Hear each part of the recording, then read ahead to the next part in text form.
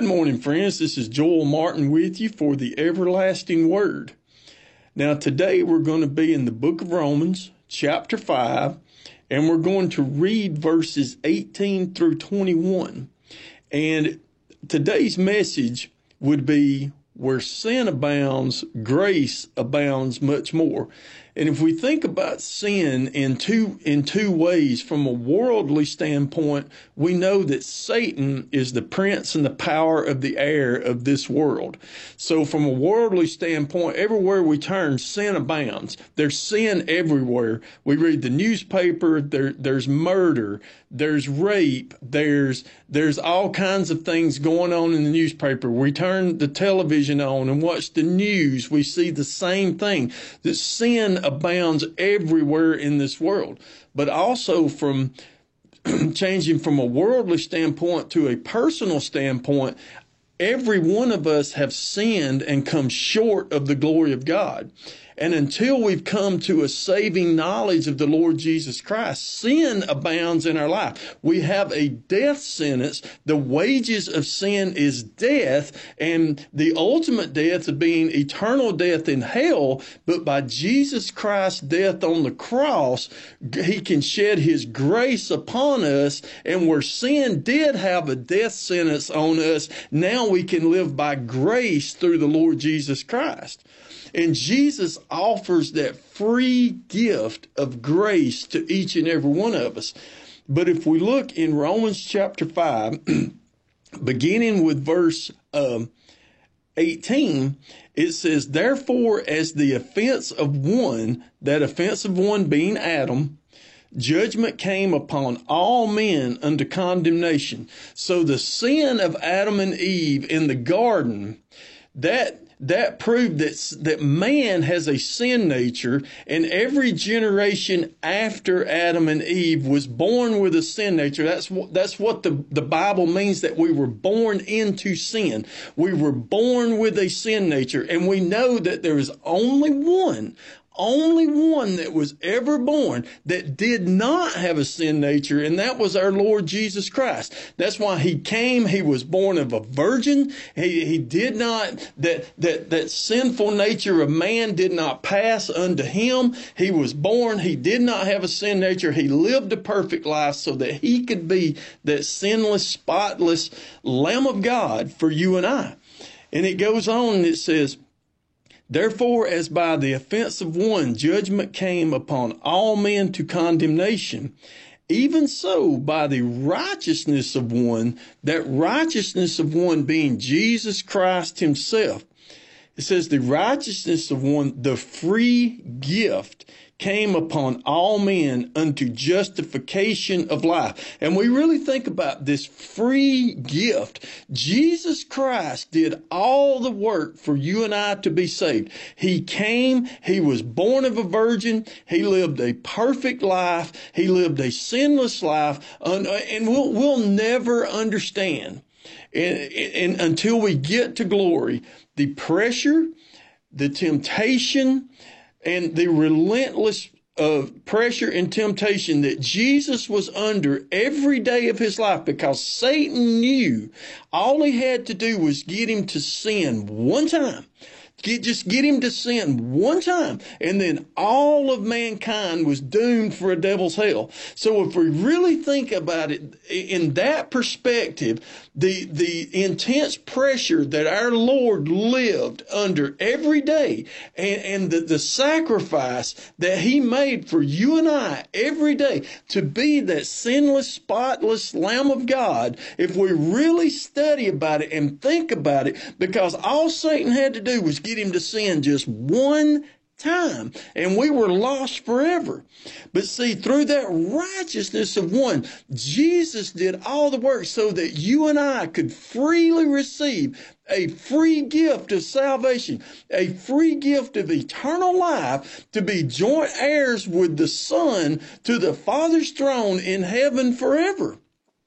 But see, by Jesus's perfect life and going to the cross and shedding his blood for you and I, righteousness through that free gift came to you and I to justify you and I, even though we didn't deserve it, to justify us by the shed blood that Jesus shed on the cross, that would justify us, that would cover our sins. And when God the Father would look upon us, he would not see our sin. He would see the shed blood that his only begotten Son shed on the cross of Calvary, and that justifies you and I before God the Father. Even though the best you and I can do before God is as of filthy rags.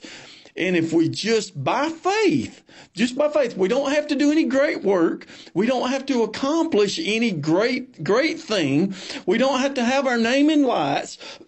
We don't have to do anything like that. Just in order to be justified before God the Father, we just simply have to accept by faith the death, the burial, and the resurrection of the Lord Jesus Christ. It's that simple. God the Father made the plan of salvation so simple that even I could not mess it up. Even I could not mess it up. But see, it goes in verse 19. It says, for as by one man's disobedience, that one man, again, being Adam, for as by one man's disobedience, many were made sinners. All men were made sinners because it proved that we were born with a sin nature. And it says, so by the obedience of one shall many be made righteous. And I can't understand for the life of me. I look back over my life and how I can be made righteous, but I'm made righteous simply because of my faith that I've put in the death, the burial, and the resurrection of the Lord Jesus Christ and the work that he did for me. We're saved by grace through faith, not of works, lest any man should boast. Jesus did all the work so that I may be saved. Jesus did all the work so that you may be saved. Jesus did all the work so that you and I may be justified before the Father. And isn't that wonderful? If we look in Romans 5:1, it says, therefore being justified by faith. How are we justified? We're justified by faith. We're not justified by any great accomplishment or the amount of money we might have put in the offering plate or anything like that, or what degree we may have earned or who we pal around with or associate with or whatever. We're simply justified before God the Father by faith. Isn't that amazing? God doesn't ask us to do anything great. He doesn't ask us to do any great work. He doesn't, the ground at the cross is level. Anyone that whosoever believeth should not perish, but have everlasting life. But see, by the disobedience of Adam, mankind was made sinners. However, by Jesus' obedience, mankind can be justified by faith before God the Father. And it says in verse 20, it says, moreover, the law entered that the offense might abound. But where sin abounded, grace did much more abound. Now, the law, and a lot of times when we hear the law, we immediately, or at least I do, immediately think of the 10 Commandments. Now, the law is our schoolmaster. The law is what shows us our sin. And there was another reason for the law.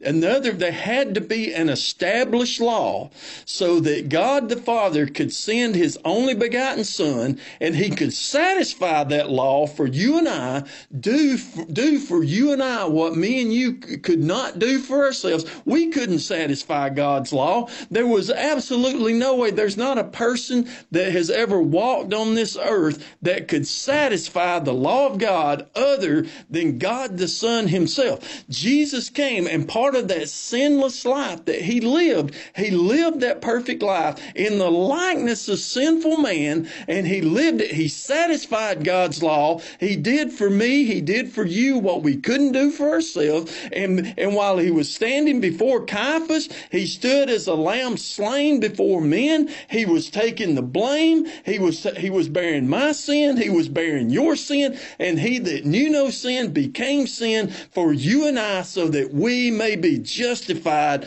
by faith before God the Father.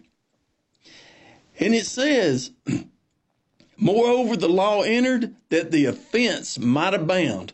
Now, I look back over my life, absolutely, sin has abounded. It says, but where sin abounded, grace did much more abound.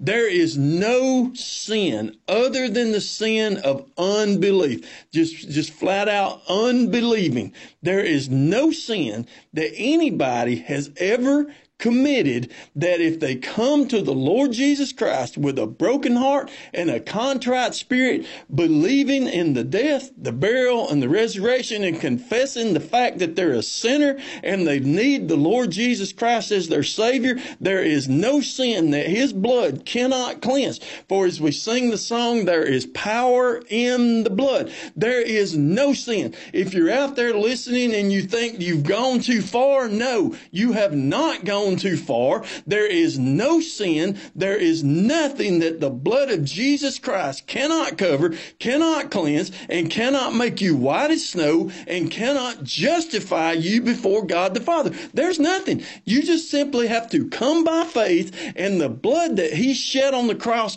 will cleanse you of your sins and make you righteous by His grace. And that's how that grace would much more abound than sin. And then it says in verse 21, it says, that as sin hath reigned unto death, even so might grace reign through righteousness unto eternal life by Jesus Christ our Lord. Now we know the first part of this sentence, that as sin hath reigned unto death. Now we know, we've been taught all our life that the wages of sin is death. Yes, there is pleasure in sin for a season, but yes, sin has its consequences. And we know when Adam and Eve sinned in the garden and they tried to ridiculously cover their sins with cover their nakedness with fig leaves. And we know that God made them a covering. We know that some animal in the garden had to shed its blood, had to die to cover their sins. And we know that the supreme sacrifice for our sins is the Lord Jesus Christ, by faith in the death, the burial, and the resurrection of the Lord Jesus Christ. And there is no other remedy for sin. Don't let anybody else. Jesus said, I am the way, I am the truth, and I am the life, and no man cometh unto the Father except for by me.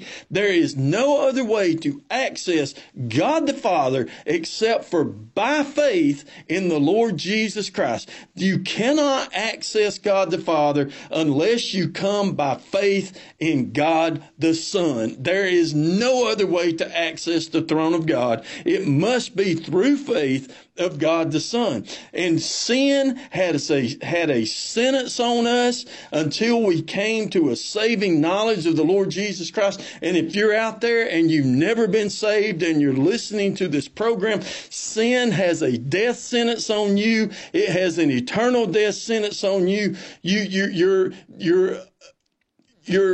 are eternally will die an eternal death in hell.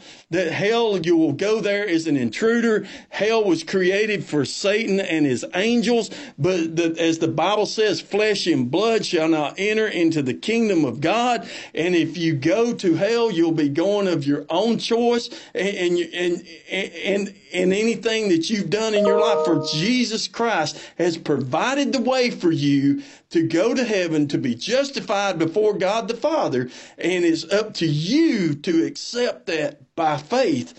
And it says, so might grace reign through righteousness unto eternal life by Jesus Christ our Lord. So if we have faith in the Lord Jesus Christ, we will have eternal life through Him.